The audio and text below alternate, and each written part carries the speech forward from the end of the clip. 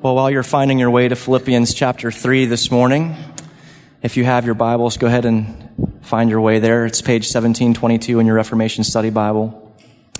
While you're turning there, I wanted to tell you about a story that came to mind as I was studying this passage this week. It came to mind because it seems to kind of get at the heart of what Paul's going to say to us here in Philippians 3. And the story is Shakespeare's play, The Tempest. And the story goes that Ferdinand the Prince is on a voyage to Italy when a great tempest comes and destroys the ship. And Ferdinand is separated from the crew so that he washes ashore on this vacant island alone but alive. When what does his shipwreck-weary eye see but a beautiful young lady?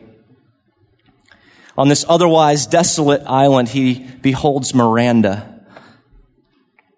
And as the story goes, Miranda and her father, Prospero, in a great story of betrayal, had been marooned on this island some 12 years prior to Ferdinand's arrival. And Miranda, having grown up on this island, has seen only two men and now a third, Ferdinand. She's known her father, Prospero, and also their household servant.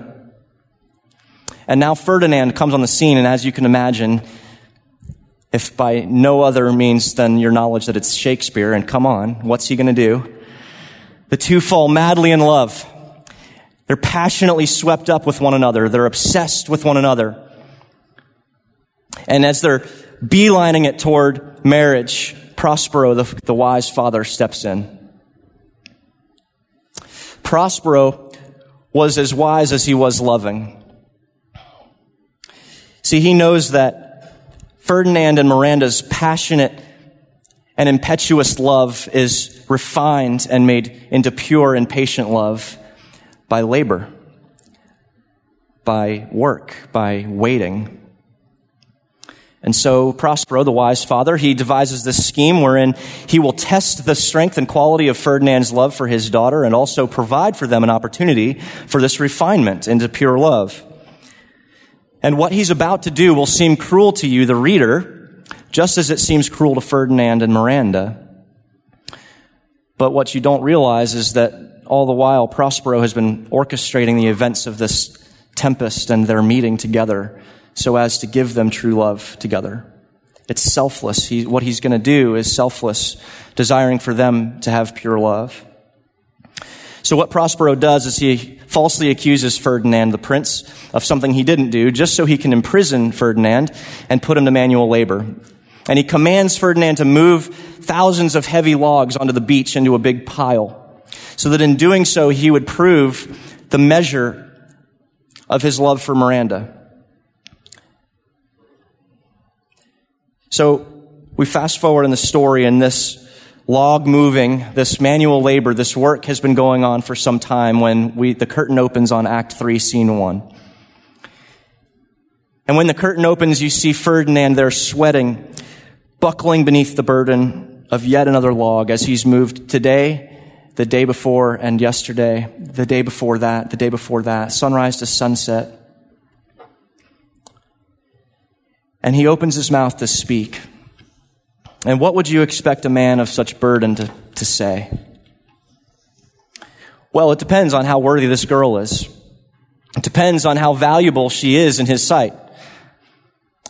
If she's merely a passionate convenience to him, like any of us guys would say, come on, this isn't worth it.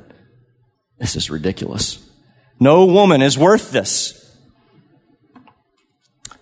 But he doesn't say that. Listen to what he says. This, my hard task, would be as heavy to me as horrible. But the mistress which I serve quickens what's dead in me and makes my labors pleasures. When you love, you do what is difficult willingly. When the object of your affection is valuable and precious in your sight, you do what is painful joyfully, because the object of your affection, the object of your service, makes your labors pleasures. If all your thoughts are consumed by what you're losing to gain that love, well, then your work will be heavy and horrible. But if your eyes are fixed on the one whom you will gain through those labors, then your heaviest burdens will be light to you. Your deepest sorrows will be turned to joy. Your greatest losses will be gain.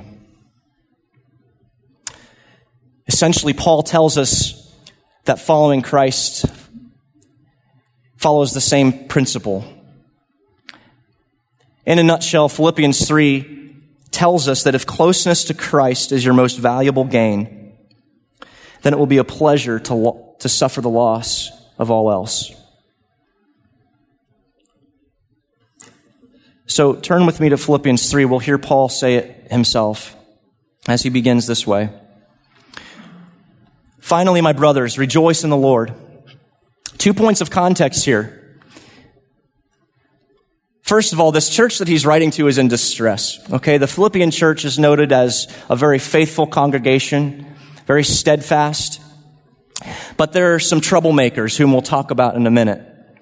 So they're in distress, and Paul says, rejoice.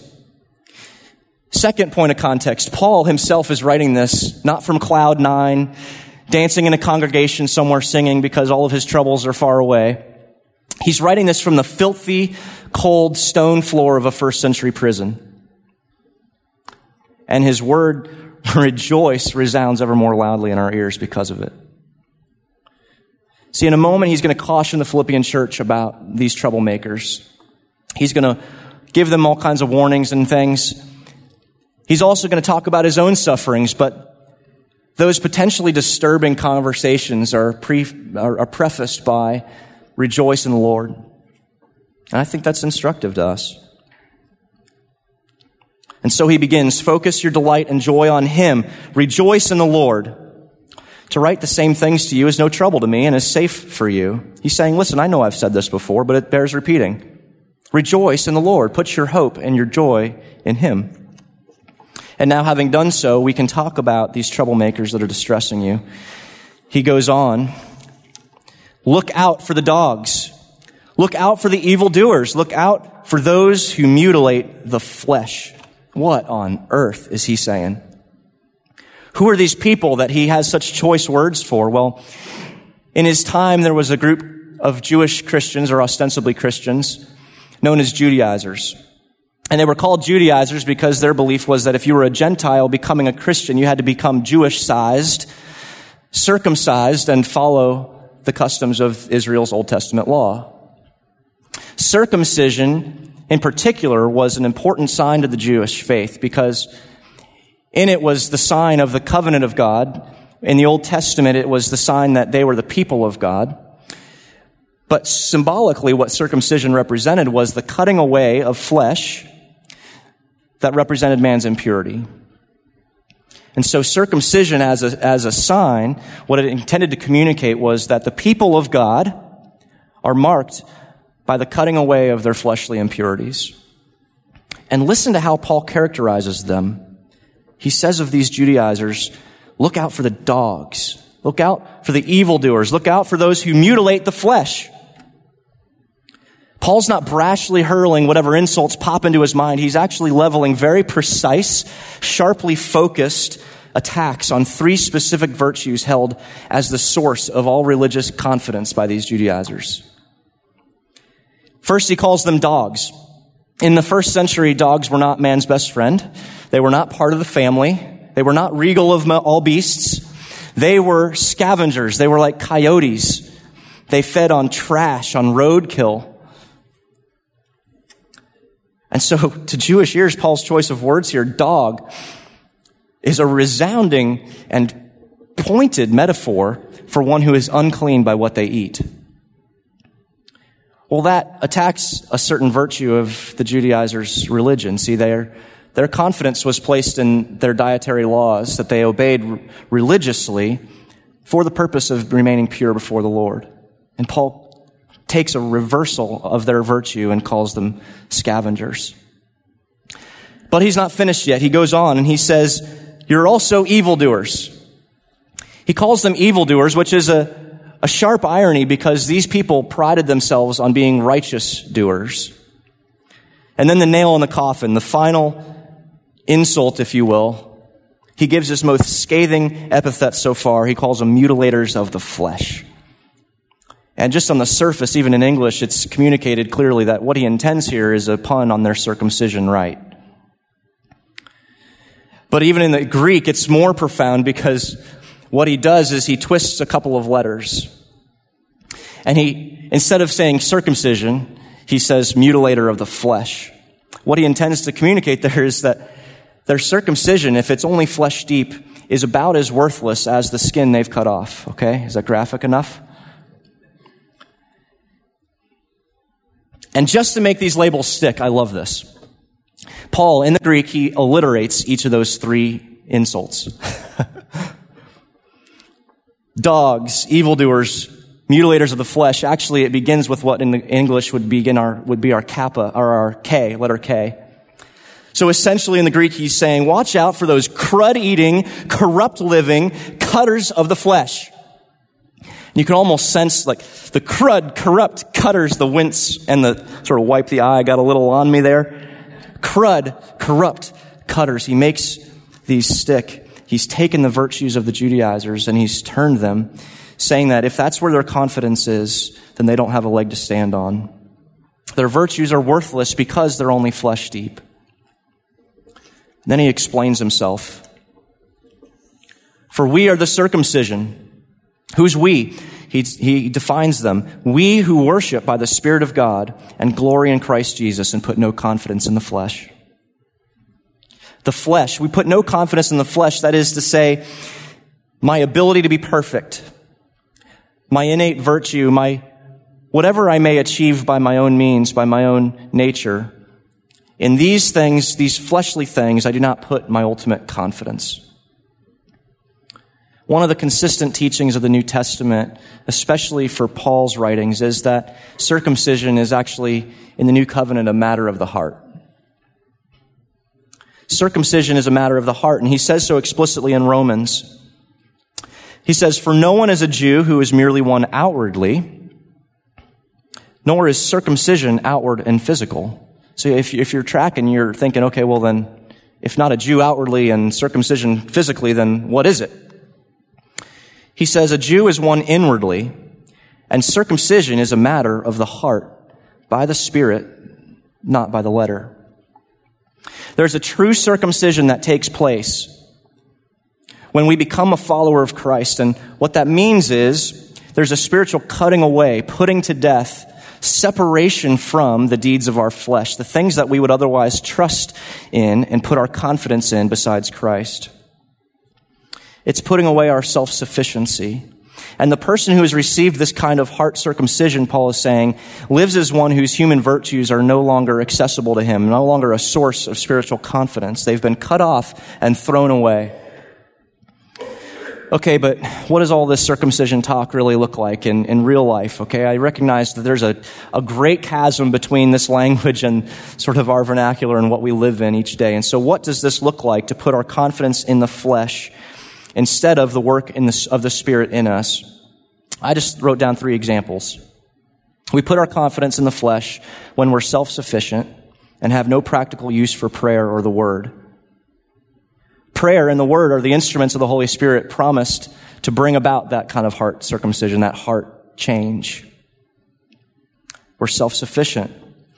We're also putting our confidence in the flesh when we cherish our luxuries or our status or our material things maybe more than we ought. And listen, we're all guilty of that on some level. We've all put our hope and our treasure, our hearts on the material things more than we ought. We so easily forget that there's something of infinitely greater value calling for our attention. Third, I wrote down, we put our confidence in the flesh when we're consumed by anxiety, fear, or achievement. We try to put our hope within ourselves. I think at the root of all 3 of those, anxiety, fear, achievement, is trying to put our confidence in ourselves and our ability to make ourselves prosperous, to make ourselves whole. And Paul says that the true people of God are those who have spiritually cut away those self-sufficiencies. That's what he means by circumcision. We are the circumcision. For we are the circumcision And listen to how Paul identifies the people who live this way, who worship by the Spirit of God. Why does he pick worship of all things as the key identifier of a people who live in such a way as to die to themselves and their self-sufficiencies and live again to the will of God? Well, I think on the sort of first read through, the impression that stuck with me was Christ's words about worshiping in spirit and truth. I think in the context of his sort of discussion about the Old Testament laws, we ought to acknowledge that probably what he intends here is to say that we are those who live according to the Spirit. We worship according to the Spirit, not as they did in the Old Testament in this temple, according to these customs, not by these physical and fleshly means, but by the Spirit of God alone as our only mediator for worship. But I think there's something more going on here. I think you can read the rest of Paul's writings about worship. Anytime he speaks of worship, there's this central theme in his theology about worship, and it's this. Worship, at its core, is a cycle of death and resurrection in you. Central to Paul's theology of worship is this idea of death and resurrection, which fits nicely, doesn't it, in the context of what he's speaking on here. That we would put away the old self and choose to live according to the will of God. See, worship culturally for us, that's such a paradigm shift because we hear of worship ministries, of worship leaders, of a worship service, of a night of worship, of a worship CD, and really all we mean by that is music. Right? Worship culturally has been distilled down to mean music, and I'm telling you that's not what the Bible teaches about worship. Music is one important, I think, maybe I'm biased, part of worship, but music is not the whole of worship. Worship is actually more all-encompassing than that. It's everything we do in life, whether you do it for the glory of God or for someone else's glory. Everything you do in life is, in some sense, an act of service or of worship. And Paul means by the Spirit, he means not according to my flesh, but a flesh that has been put to death, one that I have decided and determined to stand here in the presence of the Lord. Take, for example, what we're doing here this morning. You decided not to sleep in. You decided not to, whatever it was you robbed yourself of, to be here on time. I'm waiting for laughter because on time. Whatever you had to rob yourself of to get here and to be in worship is, in some sense, a sacrifice for you to be here. But there's a spiritual depth to this. There's another layer. When we sing, "Holy, holy, holy is the Lord God Almighty, who was and is to come," it ought to open up your eyes to something, God's majesty and our own sinfulness. We ought to become profoundly aware of our need for grace and His forgiveness when we stand in the presence of the Almighty God. And so our spiritual act of worship is that we would put to death our own hope that we're going to approach God and really wow Him with our singing this morning, or we're really going to be diligent and study the Word hard. We surrender that and we want God to speak through His Spirit. So he's saying that worship is a mark of a true believer because it's a mark of one who doesn't put his confidence in himself. And I just wanted to point, of all the passages we could turn to see Paul's theology on worship, there's maybe one that's concise and well familiar to you, and it's Romans chapter 12. He says it this way: present your bodies as a living sacrifice. Listen to that juxtaposition of two phrases, or two words, living and sacrifice. That is, present your bodies as one who has sacrificed, put to death, crucified his flesh and the passions of it on his cross, and now live again, living according to the will of the Lord, holy and acceptable to God, that is set apart exclusively for His purposes, which is your spiritual, there it is, worship.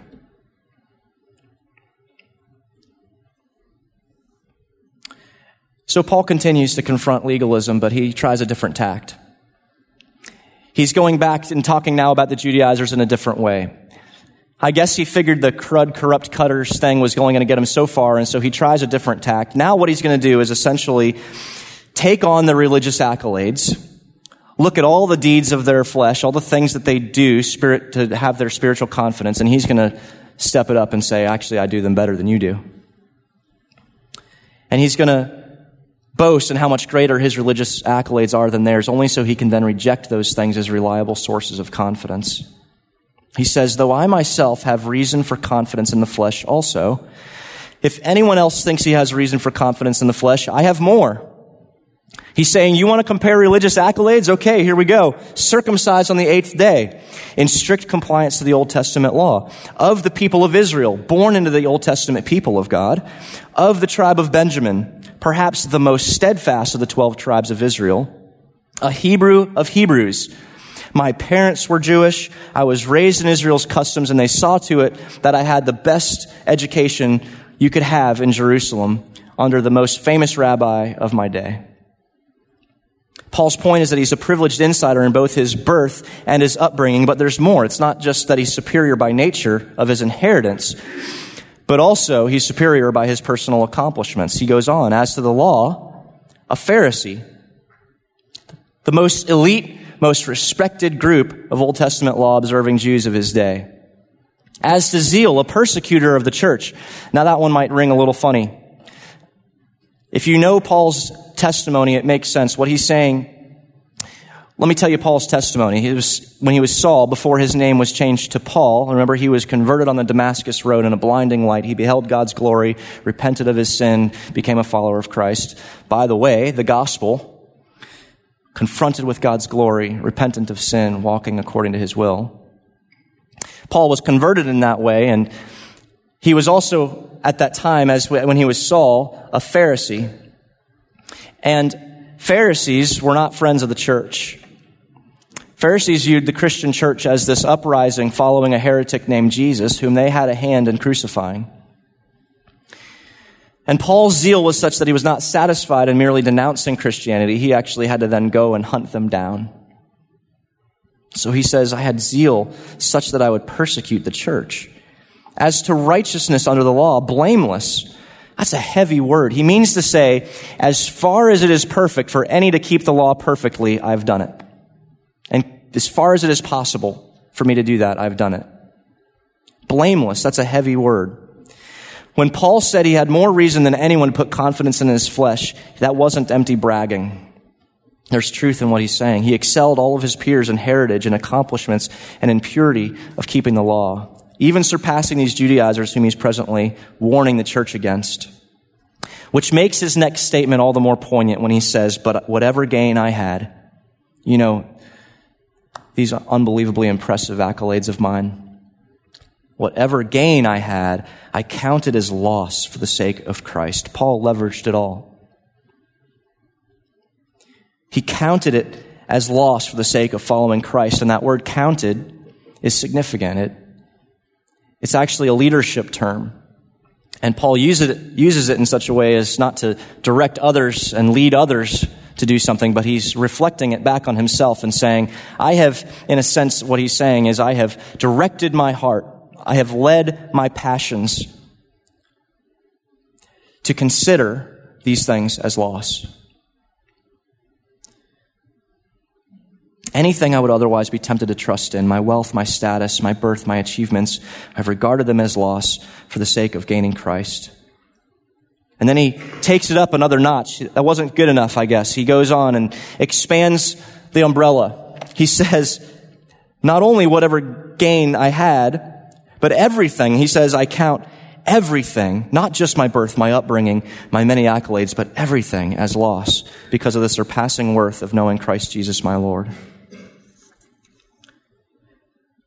It's as if Paul has drawn a ledger and he assesses his life and he's taking account of everything he is and has. And in a dramatic moment of reversal, he takes the list that bleeds onto the second page of gains, things that he could otherwise place his confidence and trust in. And in a great reversal, he moves it to the loss column.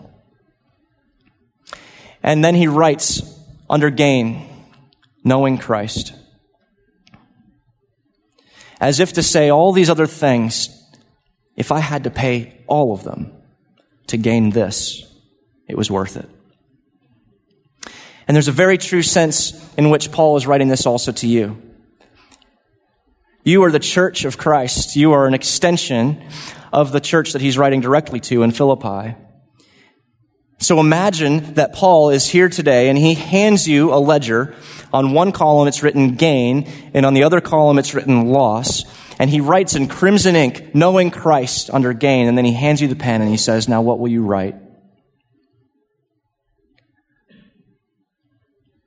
What is it worth to you to follow this Christ?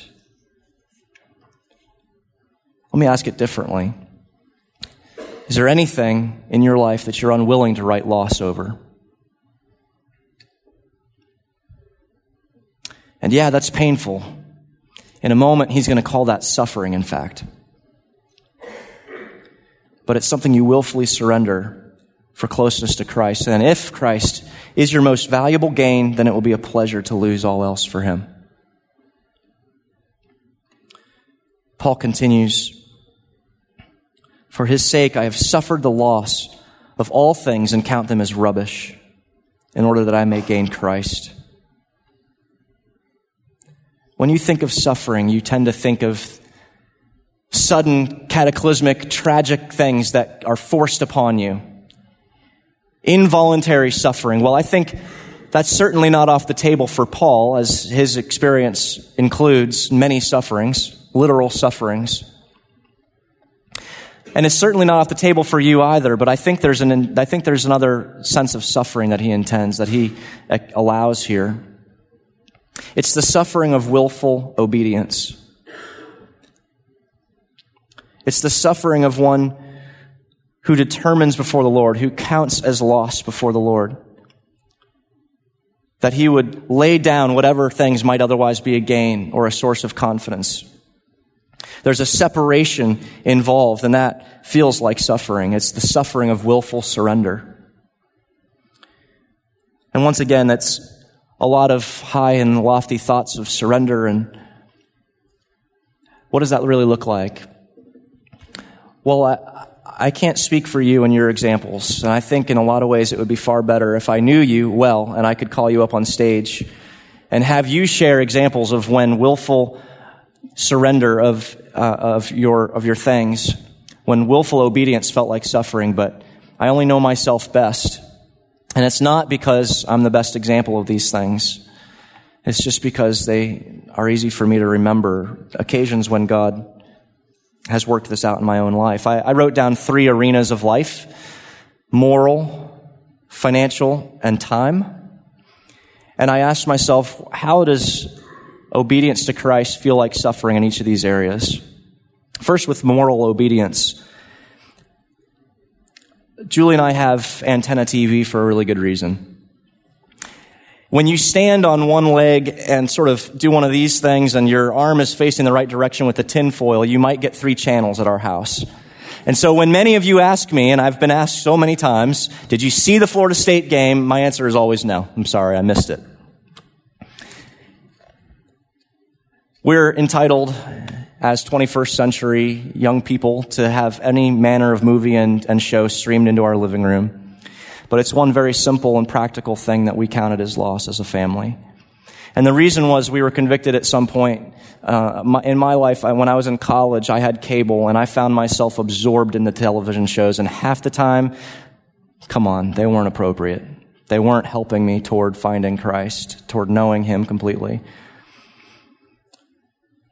Is that suffering? I think it is. But listen, it's suffering made easy. It's maybe an overstatement in your ears because you know what I get out of it. You know what I gain, which is closer knowledge of Christ. What about financial obedience? Well, Julie and I tithe to this church, and some people write their tithe check once a week. We do once a month, and so it's less frequent and therefore sort of the accumulation of the whole month of tithe. And so it's a bigger number, and it's painful to write that number on the check. And I'm telling you, it's not just sometimes it's painful, it's almost every time painful. On top of that, we give to some church plants and missionaries, and every time one of your students writes a letter for a mission trip, things like that come up that the Lord gives us opportunity to support. We do. And that's not a pat on my back. I'm telling you honestly, it's painful and it hurts. And sometimes it hasn't been done. Sometimes I say that Julie's got a better heart than me about these things. Sometimes I've said, I'm sorry, we've done enough. It's over. No more missionary kids going to Africa or wherever they're going. I can't get another one of these letters and write another check. It's just not going to happen. And then sometimes she'll, I think, secretly write the check for me and send it. Yeah, she's guilty over there. Listen, it's painful sometimes to be obedient. But the Lord has never once left me in need. And I've been in those situations like you. You say, no, you don't understand. Tithing right now, it's irresponsible. I've felt sometimes like tithing is irresponsible. When my air conditioning died, Noah, our firstborn, was on the way, and the roof had just been repaired. Okay? Add up the money. We're in debt up to our eyeballs. We have almost zero in savings. I'm literally looking down the barrel of one paycheck left, and we're done. And we tithe. Why? And listen, I'm so uncomfortable sharing this because it's like one of those things you don't want your left hand to know what your right hand is doing, but it's for the sake of this illustration. What I want you to get out of this is not, ooh, how high and holy Ryan is. Forget about that. I'm asking you, is Christ worth your belief? And is your belief so true that you would actually write in your checkbook and confirm with your feet what your mouth has uttered? Because we wrote that check and we're not rolling in it. But gosh, we're here. It meant that we had to change our date night. We do a cheaper date night. We make peanut butter sandwiches and go to the beach and sit on the bench and have a basically free date instead of eating out, Big deal, really. Come on.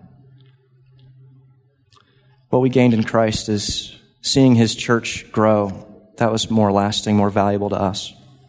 Lastly, time, and then I'll hurry along. My last 2 vacations have been interrupted by a funeral. And I tell you that because, you don't really sympathize with that because it's like, okay, someone passed away, you can't help that. And how, what a jerk you are for even suggesting that would be an inconvenience to you. Well, I was on vacation. I'm here almost every single Sunday, every week of the year. I finally get a week off, and somebody needs a musician for their funeral. The first was somebody I dearly loved in this church, and I wanted to be here anyway. Whether I was playing or not, I would have been here. The second was a woman that my family had a hand in, not leading to Christ, but certainly in sort of the maturing of their family and in their faith. Particularly my parents had a hand in that. And so I felt obligated as the son to be at her bedside as she literally died in front of me. Sorry, honey, vacation's got to take a hold. I'm going to go hold a dying woman's hand and sing some hymns with a grieving family.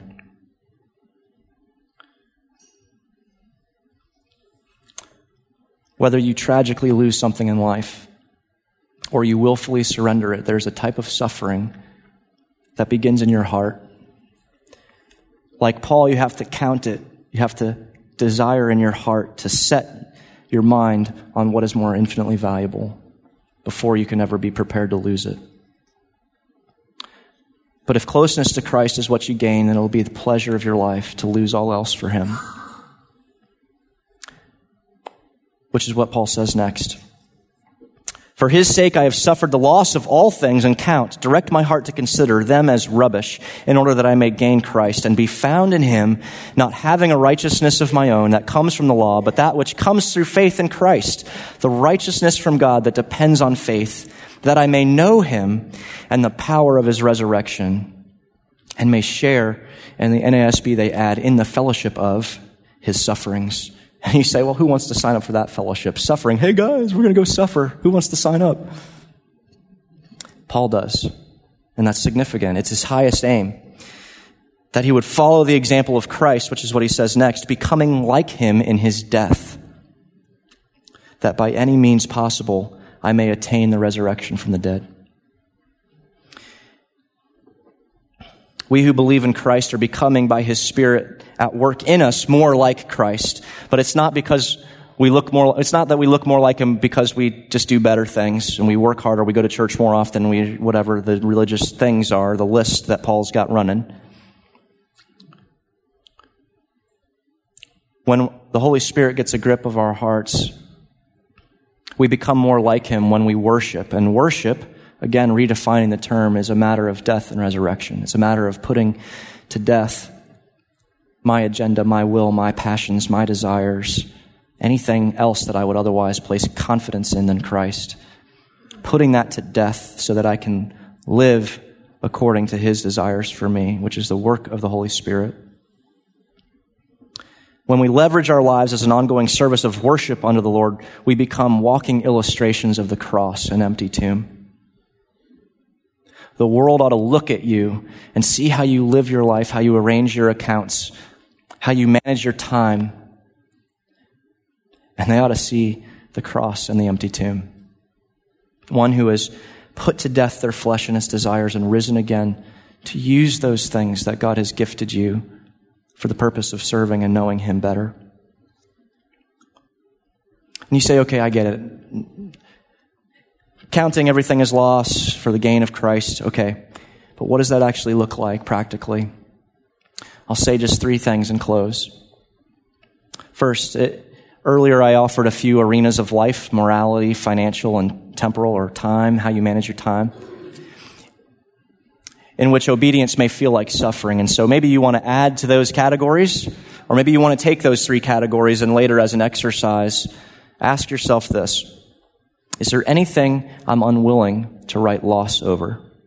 Morally, financially, with my time.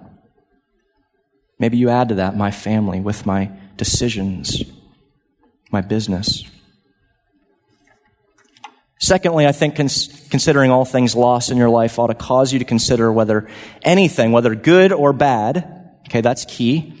We'll immediately think of the bad things that will distract us from Christ, but anything in your life that is a good thing or a bad thing that you have or that you do in this world that might be detrimental or not making progress toward closeness to Christ.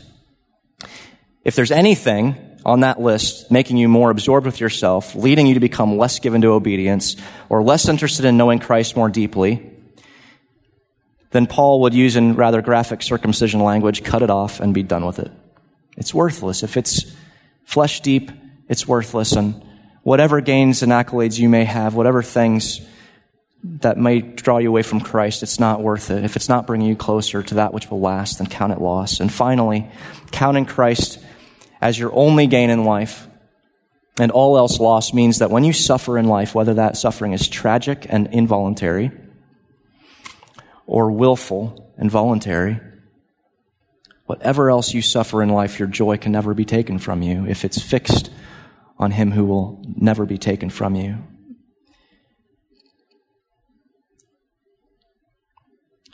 Would you pray with me, and we'll ask that the Lord would do that with us, do that for us. And I'm going to, at the beginning of my prayer, if you won't charge me with any kind of irreverence, I want to pray a line out of Shakespeare's play, The Tempest. And it comes from the lips of Ferdinand, and it's only 1 sentence long. And he speaks this to Miranda, and I want you to hear his heart in it, and let's pray this to the Lord. Jesus, the second I saw you, my heart rushed to serve you and be your slave. Lord, those are heavy words.